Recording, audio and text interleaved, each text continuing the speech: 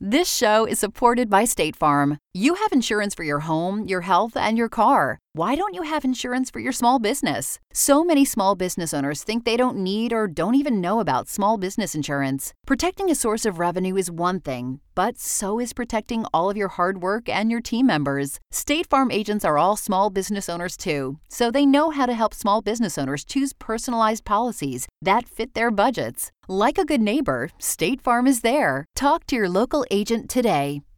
Introducing Bluehost Cloud, ultra-fast WordPress hosting with 100% uptime. Want a website with unmatched power, speed, and control? Of course you do. And now you can have all three with Bluehost Cloud, the new web hosting plan from Bluehost. With 100% uptime and incredibly speedy load times, your WordPress websites will be dependable and lightning fast on a global scale. Plus, your sites can handle even the biggest traffic spikes without going down or lagging. And with Bluehost Cloud, you get 24/7 WordPress priority support, meaning you're connected to WordPress experts anytime you need them. Not to mention, you automatically get daily backups and world-class security. So, what are you waiting for? Get Bluehost Cloud today by visiting Bluehost.com. That's Bluehost.com. From Hollywood, it's time now for Johnny Dollar. Crutcher, Mr. Dollar. Lester Crutcher at Continental Insurance Company. Oh, how are you, Mr. Crutcher? Tell me, are you familiar with the Priest Expedition collection? Priest Expedition? Some of the relics, artifacts of considerable archaeological import that were excavated from the ruins of the city of Ur in the valley of the Euphrates. What? Findings from the temple erected to the god Baal, which proved of such historical value to students of the ancient Babylonian civilization. You know.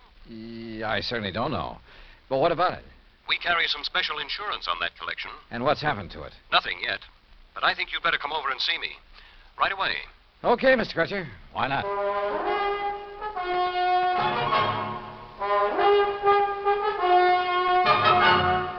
Bob Bailey in the exciting adventures of the man with the action-packed expense account, America's fabulous freelance insurance investigator. Yours truly, Johnny Dollar. And now, Act One of yours truly, Johnny Dollar.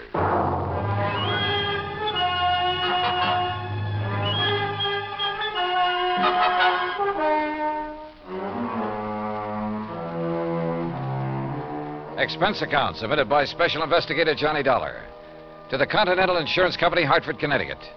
Following is an account of expenses incurred during my investigation of the loss of memory matter.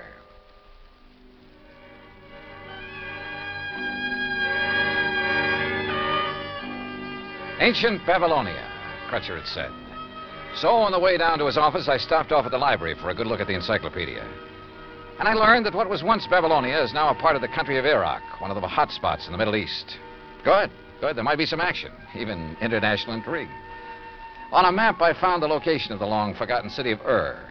The confluence of the Tigris and Euphrates River near the Persian Gulf was where it was. Romantic names, all of them. And not too far away, the exotic city of Baghdad. Yes, at long last, a trip to the Middle East. Middle East? Well, that's what the map said, Mr. Crutcher. Near west is more like it, Dollar.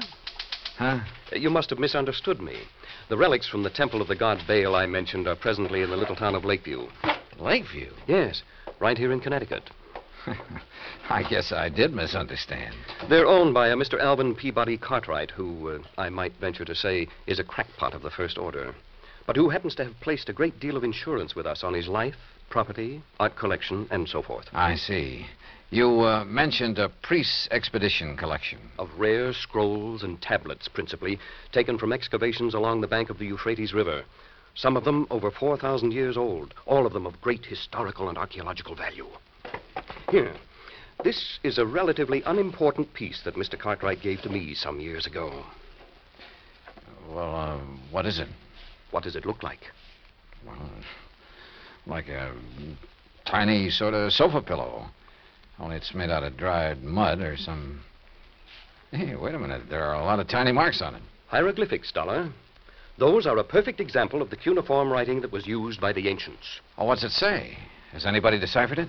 It's a receipt for 24 fat sheep, 12 oxen and 12 goats that were taken to the temple for sacrifice to the great god Baal. Well, how about that?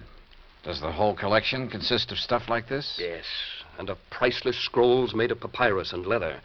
You've heard of the Dead Sea Scrolls? Oh, yeah, sure. That throw so much light on biblical times. Yeah, they've had a lot of publicity in time and life and so on. Yes. Those in the priest collection cover much of the history of the Canaanites and Phoenicians. And you've insured the collection? It's this way. Mr. Cartwright has decided to sell it to the museum here in Hartford. Has promised them that his stepson, Alfred Hocking, who lives with him, would deliver it to them today. But now he's suddenly worried to death that something will happen to it en route. So? So, to keep him happy, we've issued a $20,000 transit policy. Well, then what's he worried about? Now he demands a guard for it, too. Well, doesn't he trust his stepson, this Alfred? Who knows? Who knows what old Cartwright thinks, whom he trusts. Well, now look, And after all, $250 plus whatever expense account you can dream up for a couple of hours' drive in the country. What if his own... Oh? Well, sure, why not?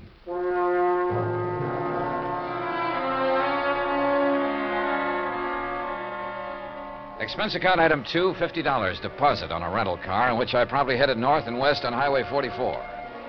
The 50-odd mile drive to Lakeview was easy and pleasant. Finding Cartwright's home was also easy. It sat prominently atop a hill on the outskirts of the little town with perhaps 2 acres of ground around it. All of it looking worth a lot of money, yet rather seedy and run down. Alvin Peabody Cartwright himself greeted me at the door. I take it you're Mr. Dollar. That's right. Mr. Cartwright? Let me see your credentials. Oh, well, yeah, sure. All right, here you are. Yes, all right, you can come in. This way, in my study. Right here. And there, Mr. Dollar, is the box containing the Babylonian relics. That one carton is all that's to be delivered to the museum in Hartford? That's all. Young man, the contents of that sealed carton are worth $21,000, and it's sealed, you understand, so that neither you nor that worthless stepson of mine can get your hands on any part of it. Alfred, this is Mr. Dollar. Alfred Hocking. Hi, Dollar. Oh, I'm sorry I didn't see you sitting back there. Yeah. Now let me finish this phone call that you interrupted. You still there, Mr. Waring? All right, now. Huh? Yes, he finally got here. Dollar's his name. That's right. Shall I sit down? Yeah, sure. Well, just you be sure he identifies himself. Yes, and that he's accompanied by my stupid stepson, whose name's Alfred Hocking. Now, if only one of them appears, or if the seals on the carton are broken, you're not to accept it. Make him bring it back to me in a... No. Call the police. Yes, that's what I said. Call the police. Otherwise, give the money to Mr. Dollar. Not to that half-wit stepson of mine. I don't trust him. Now, they'll leave here shortly, and I know it's late, but Waring, just make sure that you're there waiting for them with the money. Goodbye. Mr. Cartwright. Yes? Well, what? If you're so concerned about it, I can't help wondering why you haven't asked the police to guard this shipment for you. Because I don't trust them. I don't trust them any more than I trust this numbskull Alfred. Thanks. I don't trust anybody. Oh, does that include me? Of course it does. Why do you suppose I'm having both of you take it over there? I'll tell you why, to keep an eye on each other. Now, get yourselves out of here and on the way to Hartford. Just be sure you bring that cash right back here to me tonight. You mean check, don't you? I mean cash. I don't believe in checks. I don't believe in banks. I don't trust them. I've kept all I have in my big safe here in the house for the past 47 years, and I intend to continue keeping it there, where I can watch over it myself. Now, go on, you and this dumb Alfred. Get out of here. Dumb, Alfred? I'm not so sure. On the other hand, as we drove back toward Hartford with Alfred at the wheel, he said he knew a backcountry shortcut. I decided he just wasn't as clever as he'd like to be.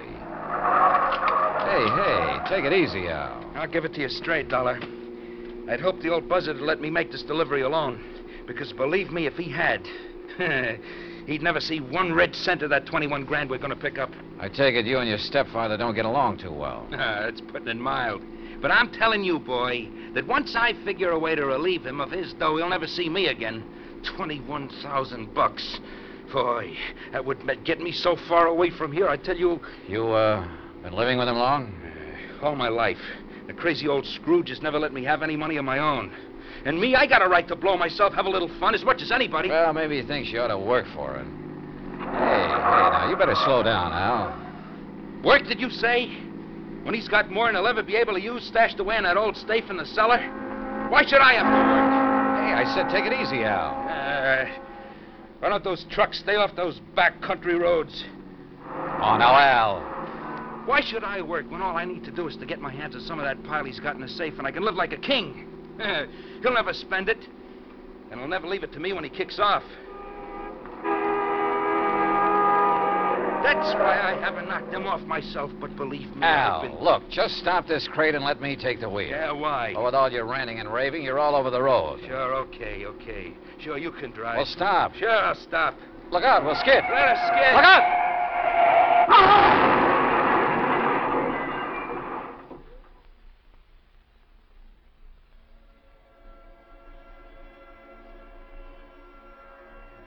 There was a long period of deep, dull blackness, without sound, without feeling. And then, slowly, hazily, the light came back, but it wasn't clear. Everything seemed very confusing, very vague. I was conscious of a terrible throbbing in my head, and then it slowly passed, leaving only a dull ache. A strange and helpless feeling of not knowing who or what or where I was, until the shadow of a man rose from the ground beside me. It slowly took definite form as it wavered for a moment, then stood over me. How about you, boy? Back to the world again? Well? Yeah, you really hit that windshield frame. Here, let me help you sit up. I'll lean you up against what's left of the car. Here now. Car? Sure. Yeah, this is the wreck we cracked up in. There you are. Nothing busted. You were just knocked out. Cracked up? Sure. On our way to Hartford.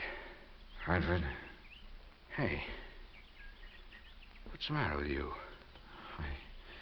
I don't know. I can't seem to remember anything. What do you mean? Not anything. I can't remember. My mind is all blank. Well, you know who we are, don't you? No. What? No, and my head, it's... Look. Are you kidding, Hartford? Bud? Car? Sure. Hartford, to deliver some stuff and collect the big wad of... You're sure you don't remember? I don't remember. Not even who you are? I don't remember. I'm trying to, but... Well, I'll be... Okay, now, listen. Everything's gonna be okay, real okay. You want to know who you are, huh? Yeah, who I am. Sure you do, and I'll tell you. Your name is Hocking. Alfred Hocking. Alfred? That's right, yeah. You're Alfred Hocking. We were driving along here in the car. See, I was. You were keeping me company, you get it? Yeah, I guess so. Sure you do, sure. You see, I have to deliver some stuff in Hartford. It's in this box here in the car. There, you see it? Box? Oh, yeah. Yeah, you just came along for the ride. The ride to Hartford, see?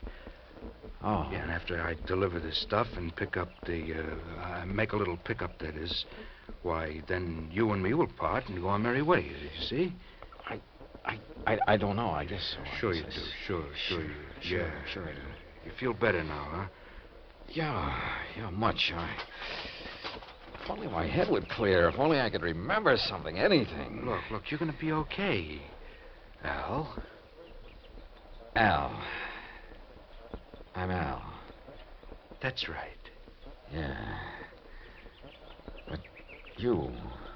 I can't remember. Huh? Who are you? Me? My name is Johnny Dollar. Dollar? Yeah, remember that. Johnny Dollar. That's right. Yeah.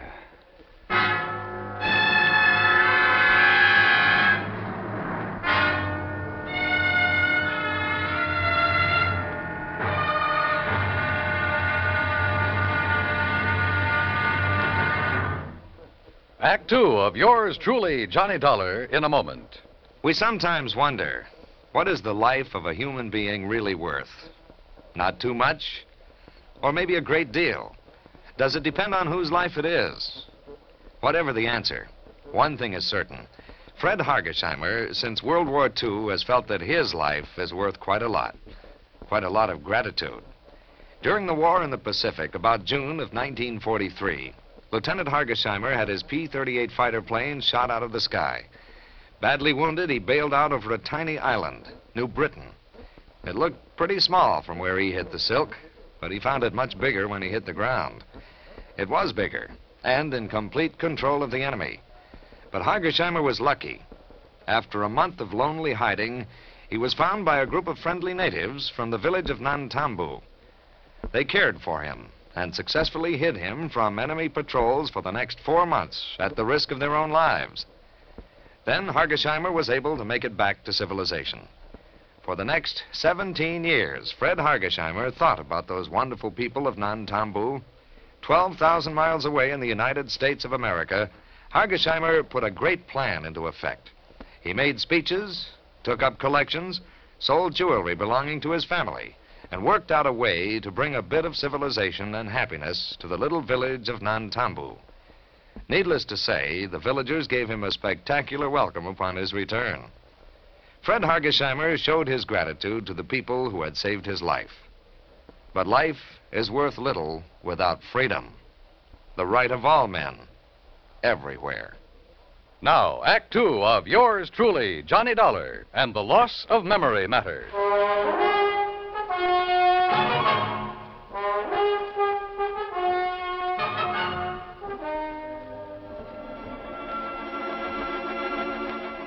Amnesia. Sudden, complete amnesia. And all the feeling of utter helplessness that goes with it. The man who was with me told me of the crack-up of our car on the way to a place he called Hartford. Hartford meant nothing to me. Nor did I recognize anything of the countryside or the road where we sat waiting, hoping someone would pick us up.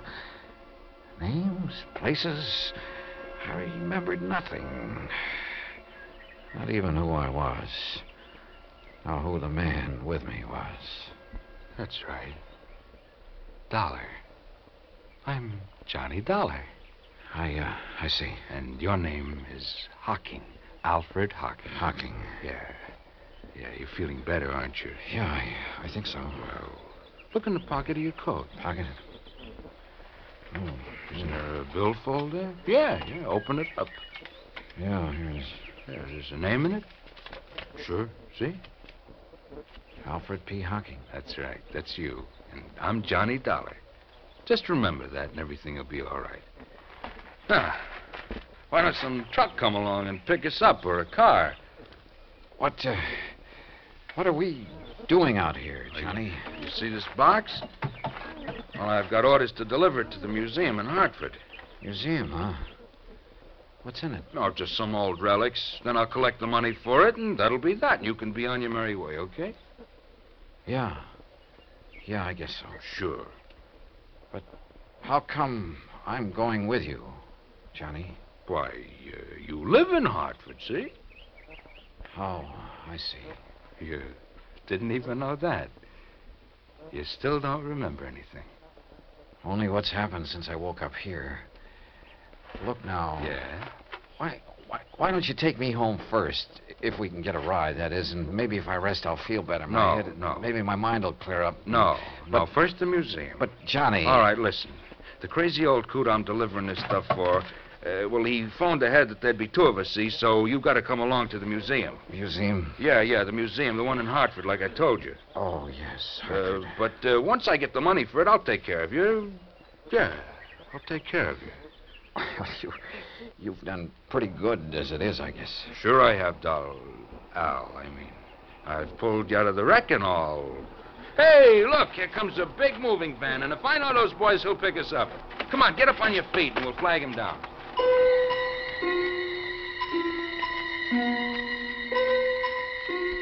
The helpful driver of the big cross-country truck picked us up and was all for getting me to a hospital before anything else.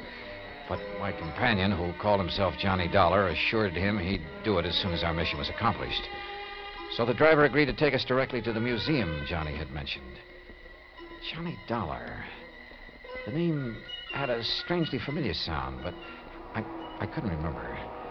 Finally, in the city, they told me it was Hartford. We pulled up in front of a large, rather imposing granite building. You sure somebody will still be there waiting to meet you, mister? It's getting pretty late. Don't worry, driver. There'll be somebody, all right. Okay, but you sure you don't want any wait and take your friend Al to a hospital? Like I told you, the minute we're through here, I'll take care of him.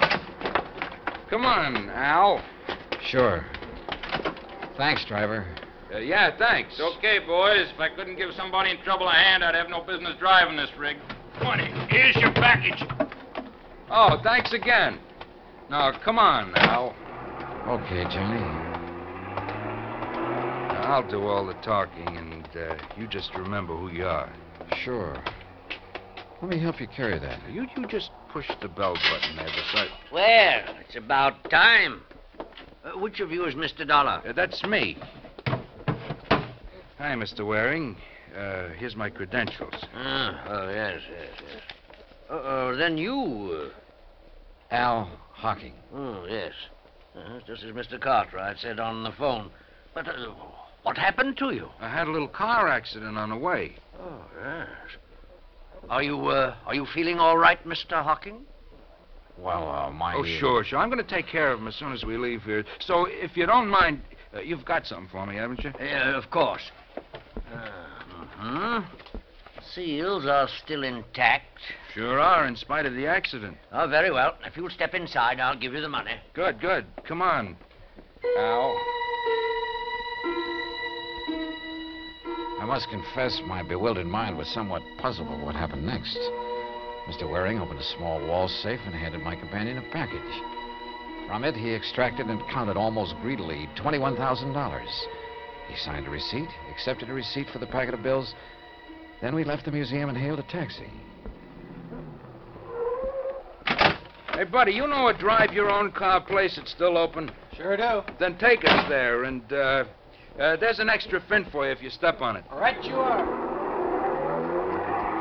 Johnny, can't the cabbie take me home first? I said I'd take care of you, didn't I? All right, now, don't ask any questions. We haven't got time. Maybe I had lost all memory. Maybe my mind was befuddled, confused. The pain in my head nearly driving me out of whatever sanity I'd retained. Nonetheless, I had a strange feeling that things weren't what they should be. Still, my friend, this Johnny Dollar who'd saved me from the wrecked car... If only I could remember things from before we cracked up. There was something strange, too, in the way he slowly, painstakingly signed the application for the drive-your-own-car, looking carefully all the while at the license he pulled out of his pocket. Then a few minutes later, we were on the road again, and we were heading, according to the highway signs, out of town and toward a place called Danbury on Route 6. These rental cars could stand a little souping up. Look, Johnny, I thought you were going to take me home. I am. But you said I live in Hartford. Listen, if I know that stepfather of yours, the sooner we get out of the state... What? What were you going to say? Nothing. Now, listen. I got to get you to a hospital, see, and the best one I know is over the line in New York. You want to get your memory back, don't you? Yeah, sure, but now look, Al. Huh? What'd you say? It's funny. I called you Al. What's funny about it? Sure you aren't beginning to remember things, huh? How about it? I wish to heaven I could. But now, look, Johnny, there's something funny about all this. I may be a bit muddled after that crack-up we were in, but it seems... You are muddled. That's the reason you're getting crazy ideas, but don't. See? Just quit thinking and relax so you might do something you'd be sorry for. Yeah, real sorry. This determination of his to get across the state line. Things were wrong, and I knew it. But I didn't know why. A man's judgment is based on his experience. So are his reasoning powers, based on things he's done or that have happened to him, or at the very least on things he's known about in the past. And all of my knowledge of the past was gone from me. Anything I might do or say at this point would probably be wrong. So how could I argue with this Johnny Dollar? What's more, he had a gun. I'd felt it in his pocket when he bumped against me. Perhaps if I had a gun, I could stop him, demand an explanation. I felt that I should. Why? I didn't know why, but somehow. Johnny? Yeah? Why are you so anxious to get into another state? I told you to get you to a hospital. Now shut up. Oh, listen to me. Don't ask questions. Just leave everything to me. Well, why is driving all this distance, 50 or 60 miles now, better than if you'd taken me to a hospital or doctor back in Hartford? I told you to stop asking questions. Yeah. Johnny, why do you carry a gun? Why shouldn't I? Don't worry about it. Are you supposed to? Sure. I got a permit, so forget it. Let me see it. Hey, what is this? Later. Now. Later, I said. Then I don't believe you. All right, then here. Look in this card case. I looked in Johnny Dollar's card case. His driver's license, business cards that said he was a freelance insurance investigator. And again, something vaguely familiar stirred in my cloudy mind. You find it yet? And then an identification card with thumbprint and snapshot. And the picture was not of the man beside me. Instinctively, I leaned over to look into the rear-view mirror, to look at myself. But he pulled the gun from his pocket, and before I could do it, he struck me hard across the head.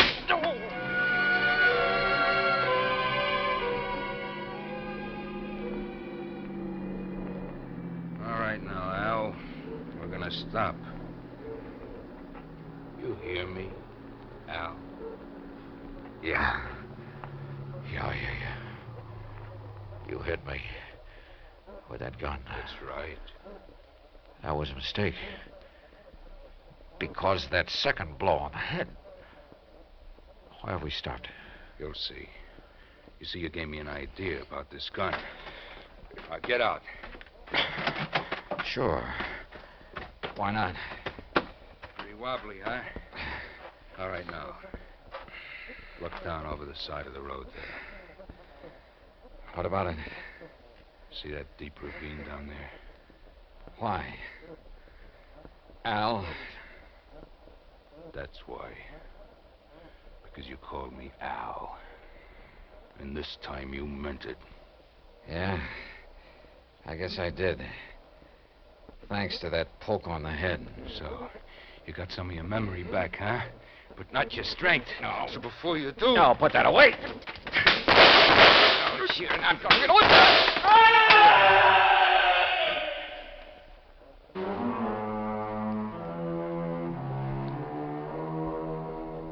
Expense account total so far, $95 even, including doctor bills.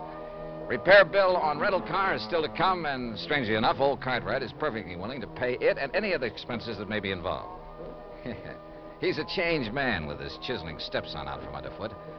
Also, I'll be required to appear in court against Alfred Hocking, and there'll be expenses involved there, too. The extra $500 Cartwright insisted I take doesn't go in this account since it came out of his own pocket. Not bad for just a couple of wallops on the head, huh? Yours truly, Johnny Dollar.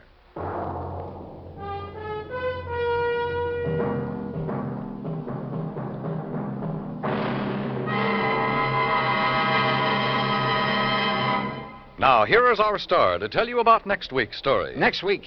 Well, it's another case of mistaken identity, but believe me, a completely different affair. Join us, won't you? Yours truly, Johnny Dollar. Yours truly, Johnny Dollar, starring Bob Bailey, originates in Hollywood. It is produced and directed by Jack Johnstone, who also wrote tonight's story. Heard in our cast were Les Tremaine, Parley Bear, Joseph Kearns, Barney Phillips, Tom Henley, and Shepard Menken. Musical supervision is by Amerigo Marino. Be sure to join us next week, same time and station, for another exciting story of yours truly, Johnny Dollar.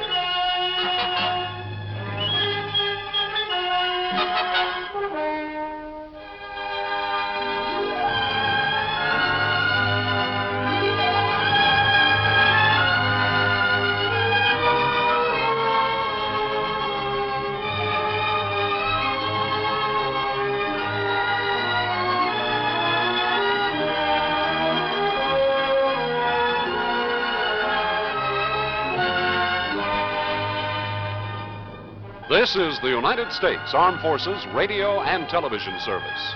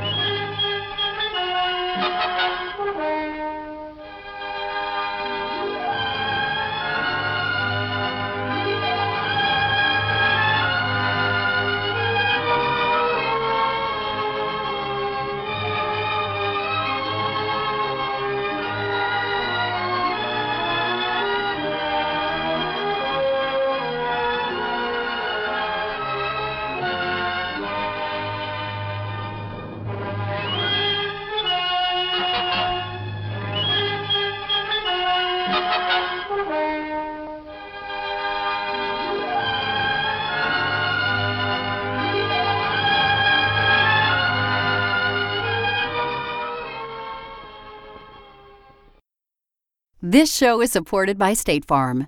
Insurance is a part of any solid financial plan. Making sure you have the important things in life covered is one of the best ways to give yourself a little breathing room when things go awry. It's important to protect not only your business, but yourself as a business owner and all current and future team members. State Farm agents know what it takes to run and protect a small business because State Farm agents are all small business owners and they live and work in your community. So they're deeply attuned to what's happening with other small businesses in your market. If you have a small business and are interested in making sure you're protected, reach out to your local State Farm agent to learn more about what you need. They'll help you find the right policy at the right price for your business. Like a good neighbor, State Farm is there.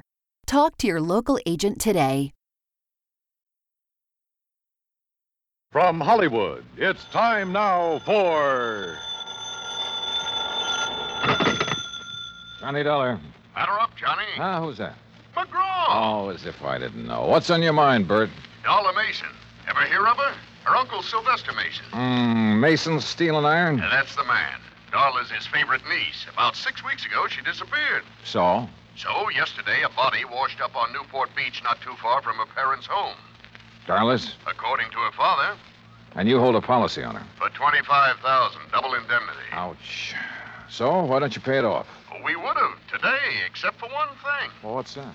Right after Mason identified the body, a man named Dixon showed up and swore it was the body of his daughter. What?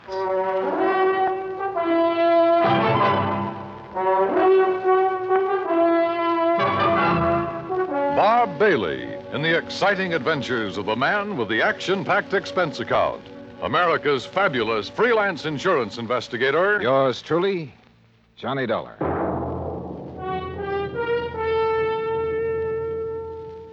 And now, Act One of yours truly, Johnny Dollar.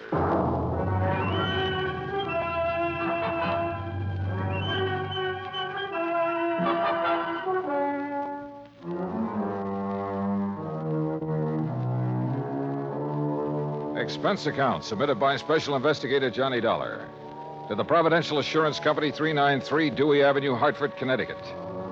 The following is an account of expenses incurred during my investigation of the Mason-Dixon mismatch matter. Expense account item 1, $1.20, taxi from my apartment to the Providential building. The walls of Bert McGraw's office are covered with pictures of sporting events. And as I entered, Bert was preparing to hang another one. Oh, Johnny. Well, come in, come in. You ever see this? Who is it? Who? Well, it's me, that's who. The day I pitched for the Valdosta Lions. Struck out 10 of the cherry pointers that afternoon. Yes, sir. You win the game for him? Huh? I said, did you win the game for him? Oh. No, cheating umpire. There. Well, Johnny boy, you ready to join our little team? I don't know. The body of a girl being found on a beach, Mason identifying it as his daughter, then somebody else showing up. Henry Dixon. Yeah, and saying the same thing. Can't the authorities identify her? Haven't been able to yet? Neither one of those girls had their fingerprints on record? Nope.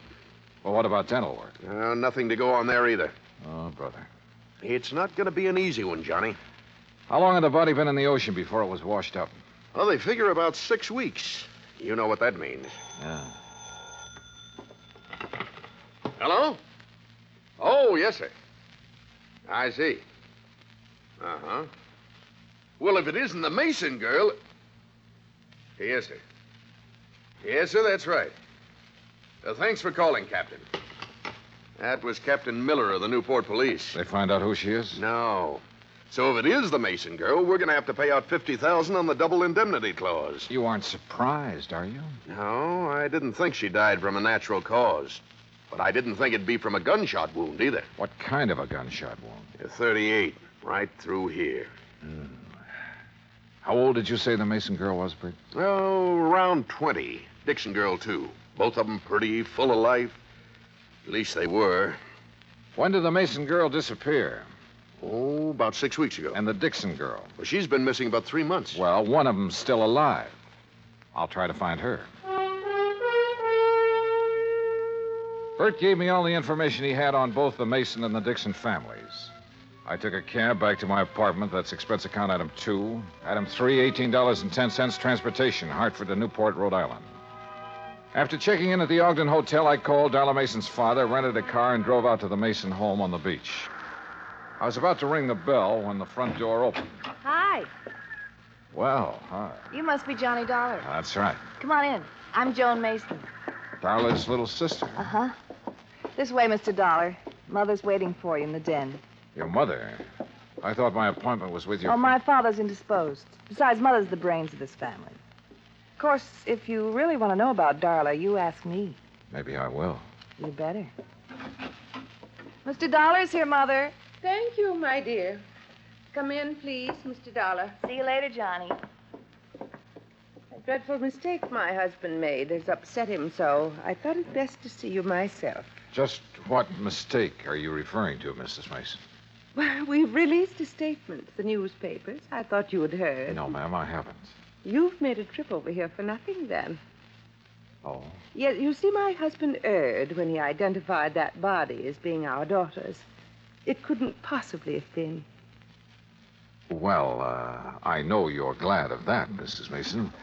But what made Mr. Mason change his mind? I haven't changed it, Dollar. George, I thought you were going to stay in your room. Never mind. Dollar, any questions you want to ask, I'll try to answer them. Why, George Mason, you've been drinking. Only enough to take the bad taste out of my mouth, and you know what put it there. Don't look so mixed up, Jenny. I tried going along with you, but I got too weak a stomach. So here I am. I don't know what you're talking about. No. Listen, Dollar.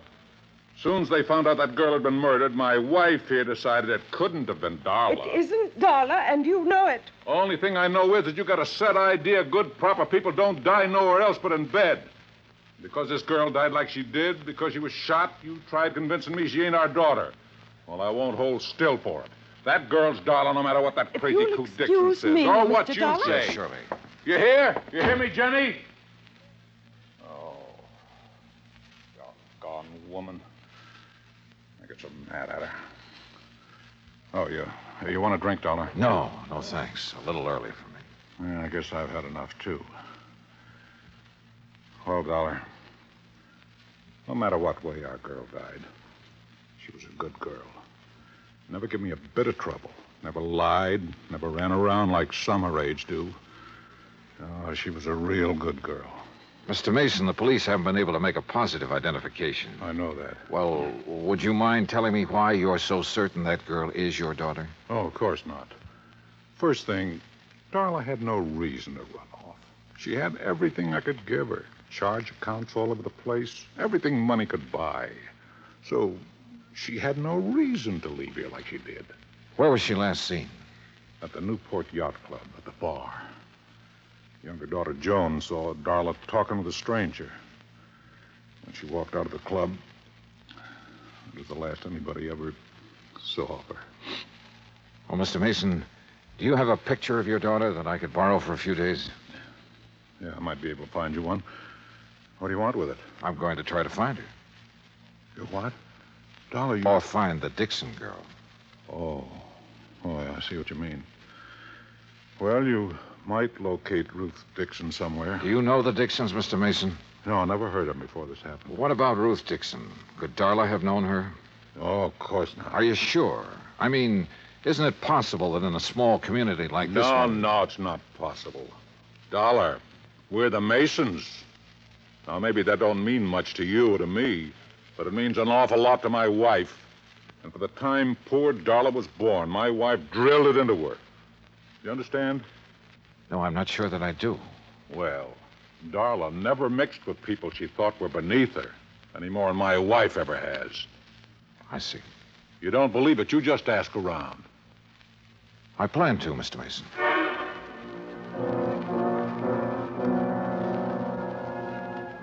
Mason found a small snapshot of his daughter.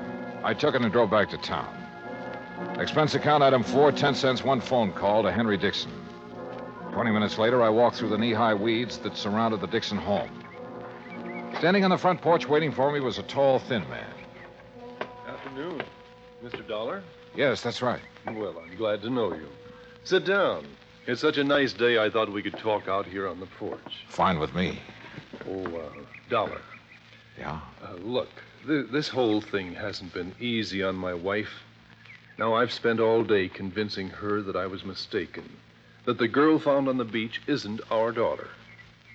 You really believe that? Oh, I do, and so does my wife. And for the first time in days, she's almost her old self again. Henry? Oh, on the porch, Lucille. Mr. Dollar's here. Oh, my. It's a beautiful day, isn't it? Oh, Lucille, this is Mr. Dollar. Oh, pleased to meet you, sir. Thank you, Mrs. Dixon. Well, sit down, Mr. Dollar. Just anywhere. Oh, Henry built these chairs himself. I wanted to put them in the house, but Ruth, she just wouldn't have it. There. Yes, Mr. Dollar. I'm not at all sure why you want to see us. Ruth wasn't insured. We never could afford to take out a policy on her. Well, we did once for her college fund. You remember, Henry? Yes, but when I was forced to slow down, we had to cash it in, all except about $1,000, that is. Back in St. Louis, my husband was a school teacher, Mr. Dollar. A fine one. But the doctors made him give it up because of his heart. Oh, I see. How long have you folks lived in Newport? 5 years and 4 months. Mrs. Dixon, I imagine you remember just about everything that happened the day Ruth disappeared, don't you? Oh, my, yes. Well, did your daughter seem to be upset or emotionally disturbed in any way? No more than usual. Well, Ruth was spoiled, Mr. Dollar.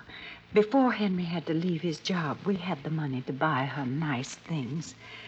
Then, when we didn't have it, well, Ruth just never could get used to seeing her friends in their pretty new dresses. That's one of the reasons we moved to Newport, to get away from that crowd. Yes, we hoped she would find some friends on her own, financial level. Yes, some friends like that. But she wouldn't change. Did she know the Mason girl? Or ever talk about her? No, I can't recall that she did. Now, wait a minute, Henry. She did once. Oh, when was that? Oh, about the middle of March. They were having a dance where Ruth worked. When she got home that night, she told me the Mason girl had been there and how nice her hair had looked. The Mason girl wasn't nearly as pretty. Oh, no. Have you ever seen a picture of Ruth, Mr. Dollar? Well, only the one in the newspapers. Oh, that doesn't look a thing like Ruth. Excuse me. Surely. Mr. Dixon, was Ruth happy with her job? Well, considering how little they pay girls for doing hostess work, she was. Now, here's a real nice picture of her, Mr. Dollar. You just look at this. Isn't that something? Sure. Mrs. Dixon, where was this taken? Why, where she worked. At the Newport Yacht Club. I borrowed the picture after promising to be careful with it. Then I went back to my hotel. At the desk, I stopped for my key and messages and found one from Captain Miller of the Newport Police. He wanted to see me in his office as soon as possible. At It took me about 5 minutes to get there. Dollar, Yeah, that's right. in here. I'm Miller, homicide detail. I'm glad you could... Mr. Dollar! Mr. Dollar, what wonderful good Now, news. Jenny, leave the man alone. Well, I didn't expect to find you people here, Mrs. Mason. No, I'm sure you didn't. And Mr. Mason didn't expect to be here either. Oh, you just wouldn't hold the thought, would you, George? You just wouldn't have faith. Oh, You Jenny. had our girl dead and buried in her grave. For heaven's sake, never see anything so disgusting, Dollar. But she's not. No, sir. Oh, I'm so thankful, so very, Mrs. Mason, you mean you found her? They haven't found her yet, Dollar. As a matter We of fact... found proof that she's alive. What kind of proof? A slip. A what? A little sail. Oh, Mr. Dollar, I'm so excited. Calm down, Jenny, for heaven's sake. I'll What calm did you down find, when I'm ready Captain? to. I George didn't Mason, find not it. one Mrs. second Mason to did. wait. Well, what is it? What is it? A bill from Kennedy's. That's a department Oh, store you over in couldn't get Providence. excited if you Oh, why wanted don't you to. shut up, woman? Oh, Captain, Oh. what's a bill got to do with Darla Mason being alive? Just this. All the Masons have a charge account at Kennedy's. yes. So today a bill came to the Mason house addressed to Miss Darla Mason. You hear? You Yeah? hear? Mrs. Mason opened it. Yes. Darla charged a fur wrap in Kennedy's. Oh. When? Just last week.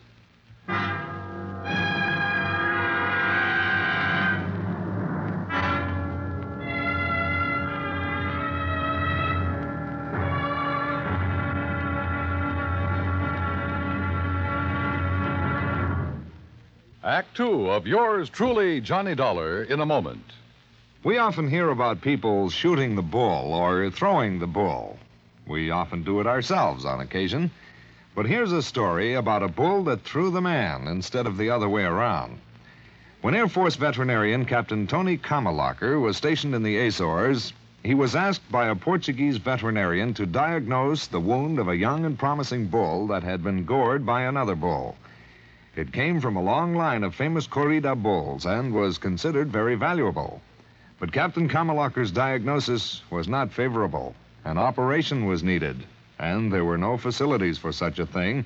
Just the young captain's bag of surgical instruments, a few strong field hands to hold the animal down, and Mrs. Kamalacher, who acted as nurse. The operating table was a rocky field under a penetrating drizzle of rain. But Captain Tony Kamalacher couldn't be stopped with mere inconveniences. After giving the bull a dose of tranquilizers and a shot of local anesthetic, he proceeded with surgery.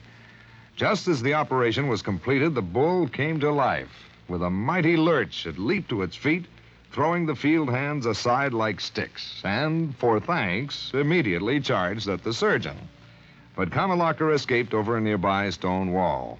The bull recovered, and its grateful owner renamed it Kamalacher for its debut in the ring, where, Portuguese style, it is against the law to kill the bull. That's how a simple act of kindness brought about new understanding, a step on the road to freedom, the right of all men, everywhere. Now, Act two of yours truly, Johnny Dollar, and the Mason-Dixon mismatch matter.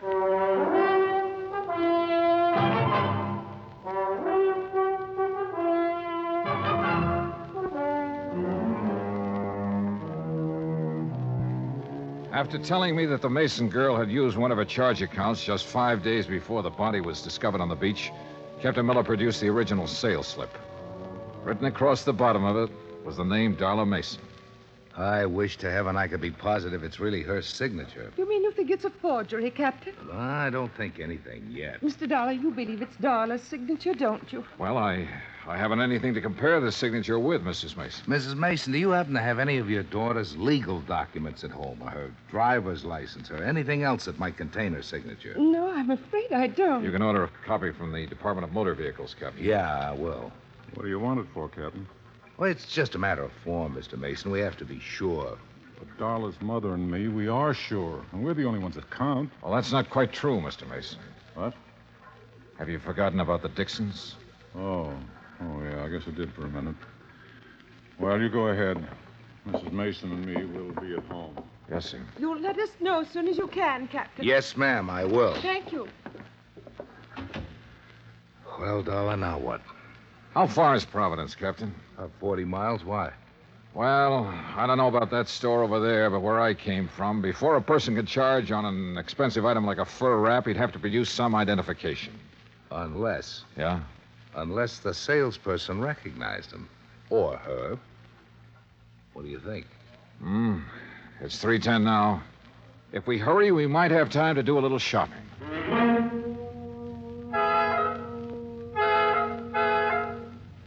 We made it in an hour and a half. The first salon at Kennedy's is on the second floor, back, away from the escalator. I remember her quite well, Mr. Dollar. And you're sure it was Darla Mason? Oh, yes, I know, because I was so surprised to see her. Oh, how's that? Well, I read the papers, Mr. Dollar. I knew she'd been away. Had you ever waited on her before, Miss Trumbull? No, I had not. Do you remember how she was dressed? Well, she had on a hat. Gray felt fitted real close to her head, so you couldn't see any of her hair. And, yes, a navy blue dress, raw silk, I believe, and real décolleté. What? Low cut, Captain. Oh. Did you recognize her when she first walked in, or not until she told you her name? Well, you men are so picky. I don't remember everything. I'm sorry. Miss Trimble, I have 2 snapshots here.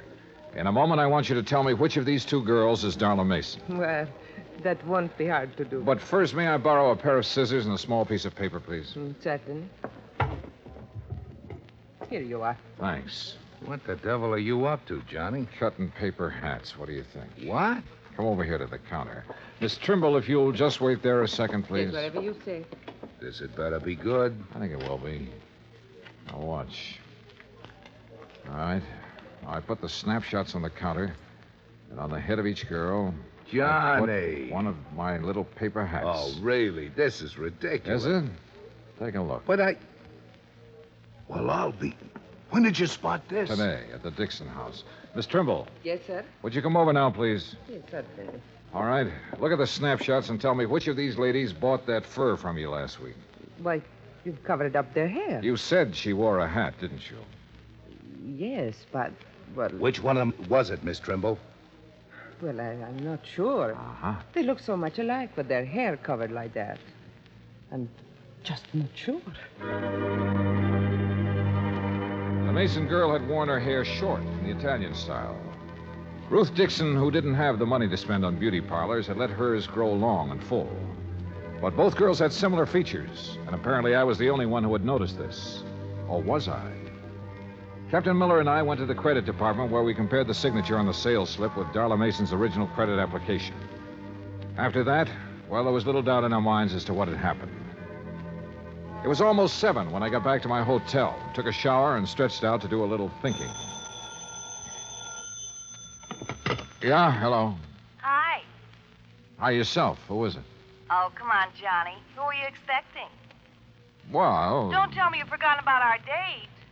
Oh, no. Where shall I meet you, Miss... I'll meet you. Be right up, Johnny boy. I wasn't quite dressed when she began pounding on the door. I tucked my shirt in and opened the door. Hi. Joni. Well, who else? Well, don't look so amazed. Invite me in. Oh, sorry. Come in. That's more like it. You don't mind if I leave the door open, do you? Worried, Johnny? Oh, no. It's just that I like lots of air. You're cute. So are you for a 17-year-old. 18. But I'm quite sure you are. Now, Joni, before we go out tonight, would you mind if I ask you a couple of questions? I thought you probably would. Oh, why? Well, I'm sure everyone in Newport knows about Darla charging that for a wrap. I see. What do you want to ask me, Johnny? It's about the day Darla disappeared. Yes? Well, you said she was in the bar with a stranger, right? That's right. But you and I, we both know that every stranger who enters the yacht club has to sign a guest book. Correct? Well, he's given a temporary card. With the name of the member who invited him to the club also registered in the book. You're very clever, Mr. Dollar. Why did you lie to the police and your parents, Joni? Darla's my sister. I thought maybe someday she'd do the same for me. Will you tell me who the stranger was? Or shall I go over to the yacht club and start checking their guest book? I'll tell you. Yeah? Would you mind closing that door? Tell me first. His name's Peter Hansen. Who is he? My mother can answer that. Or my father. Who is he, Joni? A tutor. My mother hired him for Darla and me. He moved into our house about 3 months ago. Of course, he didn't stay long. Where was he from? I don't really know. But I know how you can find out. Yeah? Mother hires all her help from the Castelloni Employment Agency in Providence. If anyone has his home address, they will. I started calling the Castelloni agency at 8:30 the next morning. Hansen's last known address was in Providence, and half an hour later I was headed toward the highway. It wasn't until I reached the turnpike that I noticed I was being followed by a battered blue sedan. Hansen had moved, but he'd left a forwarding address, and 3 hours and 2 addresses later, I turned down a lonely oyster shell road and stopped. Ahead of me, I could see a small beach cottage, and still behind me, the battered blue sedan.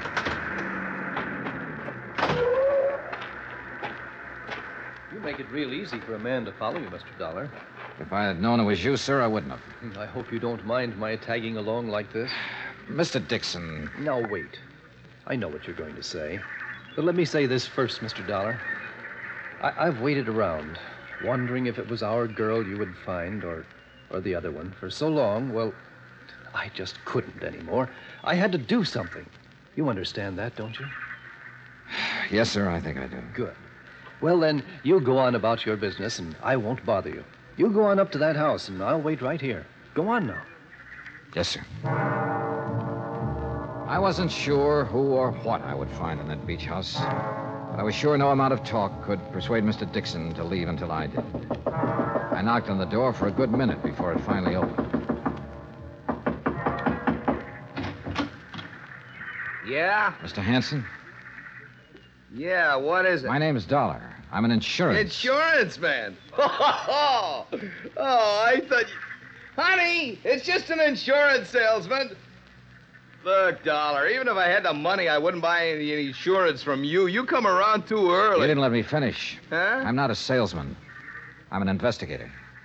Oh. Oh, give it up, Hansen. No! Honey! Honey! Honey, Pete, don't let him. you can't stop me, Hansen. You want to bet? Yeah. Come, Pete, come. Pete, look out! Oh, Pete. Oh, Pete. You'll be all right. Why did you have to find us? Why? Why did you disappear? You know how much trouble you've caused? I can read, I know. It didn't bother you? Your family not knowing whether you were dead or alive? Not a bit. I'd be happier if they thought I was dead. Oh, Dollar, you don't mean that. I proved it, didn't I? I'm not sure. Why did you disappear? Because I was bored. Tired and sick of living like my family makes me live. And how's that? Come out here. You see those birds? The seagulls? Yeah. Beautiful, aren't they? You know why? All right, why? Because they're free. Because they can live any way they want with no responsibilities, no reputation to worry about. Oh, boy, how I envy them. Mr. Dollar. We're around back, sir. All right, now you tell me something. Sure. How'd you know that wasn't me they found on the beach? Because of that fur wrap you charged at Kennedy's. But how did... I told them to send the bill here. They didn't. It went to your house. Oh, no. Somebody sure goofed. Yeah, Dollar. You sure did. Mr. Dollar, are you all right? I thought... Oh. Mr. Dixon, Mr. Dixon? Yes, darling. He followed me here hoping I'd lead him to his daughter. Oh. Gee, Mr. Dixon, I'm sorry if there's anything I can do. My daughter was fine. Decent. But you... Oh, Mr. Dixon. After what you did to your parents and to us, making us wonder for so long, not knowing whether it was you or our daughter who was dead. Believe me, I wish it were you.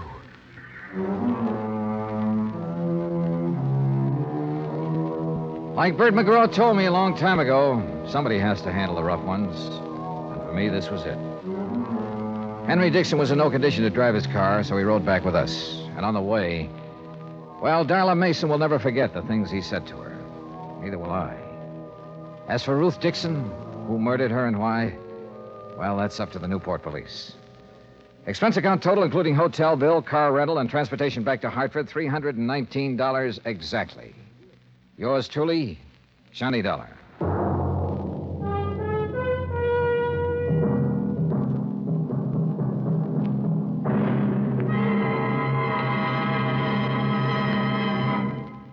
Now, here's our star to tell you about next week's story. Next week, well, I suddenly found out there was more to this case I just finished. More. The really tough part. Join us, won't you? Yours truly, Johnny Dollar.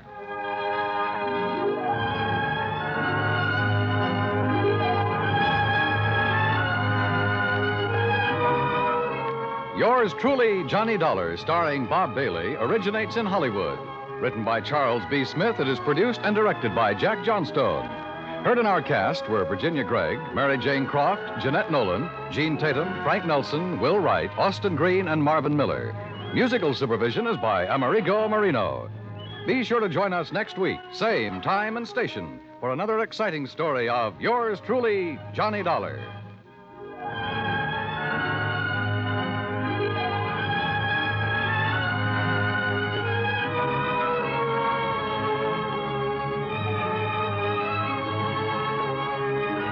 Thanks to State Farm for supporting this show and helping our listeners protect their businesses and lives. Like a good neighbor, State Farm is there. Talk to your local agent today.